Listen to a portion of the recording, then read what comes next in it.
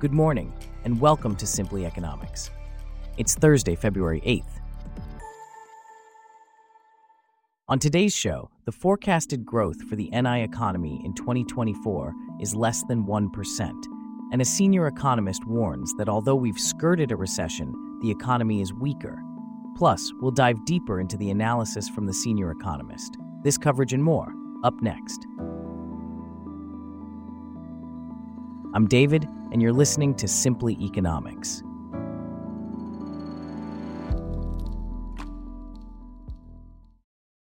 We start off with a new forecast from consultancy EY, projecting a mere 0.7% growth for the Northern Ireland economy in 2024, alongside predictions of a slight increase in the currently low unemployment rate. Here to delve deeper into this is our correspondent James.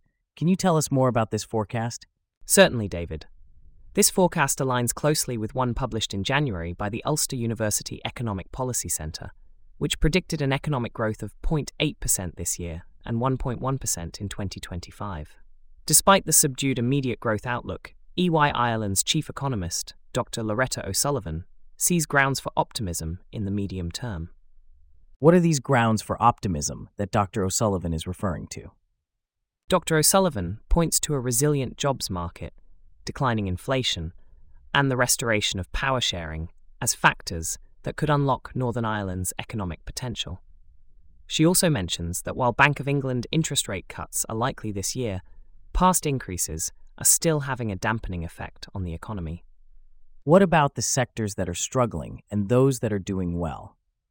The most recent official data for Northern Ireland, which covers the third quarter of 2023, indicates that manufacturing and consumer services like retail are facing challenges. However, service exports seem to be performing well. And what impact could the return of devolution and the £3 billion economic support package have on the economy? The National Institute for Economic and Social Research suggests that the return of devolution and the economic support package could be beneficial. They believe it could stimulate business investment as public spending helps unlock private investment. It will be interesting to see how these factors play out in the coming years. Speaking of economic challenges, the Bank of Canada is reportedly grappling with the decision of when to begin cutting interest rates. This comes as the bank continues to deal with inflation that remains too high and widespread. Here to delve into this matter is our correspondent for Simply Economics. Can you give us an insight into the Bank of Canada's current predicament? Certainly, David. The Bank of Canada's latest summary of deliberations reveals a struggle to find the right balance for initiating rate cuts. The bank is still dealing with inflation that's not only high, but also broad-based. This makes the timing of rate cuts a complex issue. What are the potential implications of this for Canada's labor market? An economist from TD Bank predicts that while Canada's labor market may cool this year, it's likely to perform better than in previous downturns. The timing and extent of the rate cuts will play a significant role in this. What else should we be aware of in the Canadian economy this morning? Well, Canada's merchandise trade balance has recorded its first monthly trade deficit since July. This is due to a combination of higher imports of pharmaceutical products and the appreciation of the Canadian dollar. These factors are also likely to influence the Bank of Canada's decisions regarding interest rates. Thanks for those insights, Michael.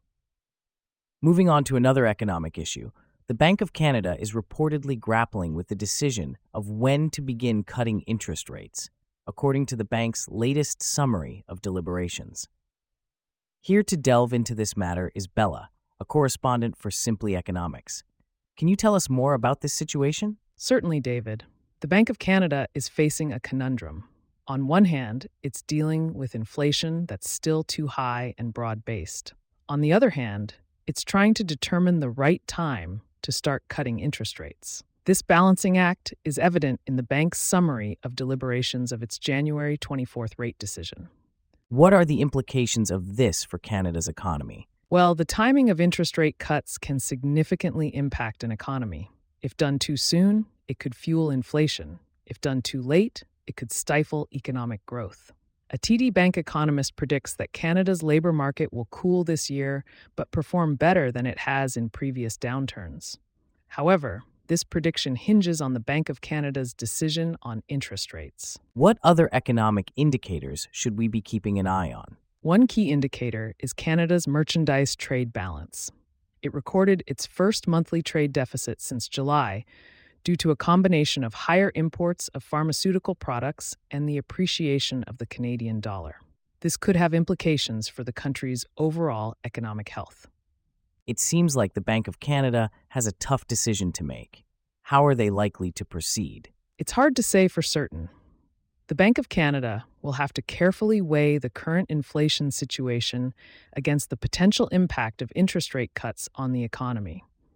It's a delicate balancing act, and the bank's decision will be closely watched by economists and investors alike.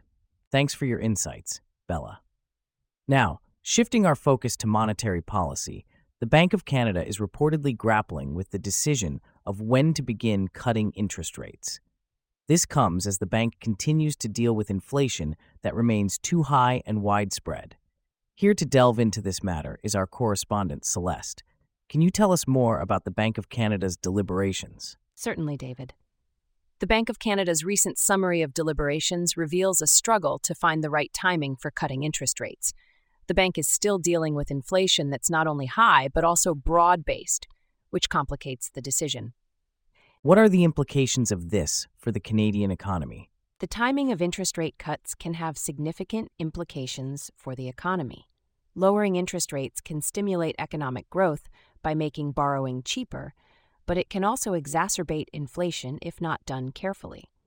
The Bank of Canada is trying to strike a balance between these two outcomes. What are the predictions for Canada's labor market in light of these deliberations? A TD Bank economist has predicted that Canada's labor market will cool this year, but perform better than it has in previous downturns. This suggests that while there may be some challenges ahead, the overall outlook is not entirely bleak. What else should we know about the current economic situation in Canada? Well, it's worth noting that Canada's merchandise trade balance has recorded its first monthly trade deficit since July. This is due to a combination of higher imports of pharmaceutical products and the appreciation of the Canadian dollar. These factors could also influence the Bank of Canada's decision on interest rates. Thank you for the insights, Celeste. And with that, we wrap up our stories for today. Thanks for listening to Simply Economics. We'll see you back here tomorrow.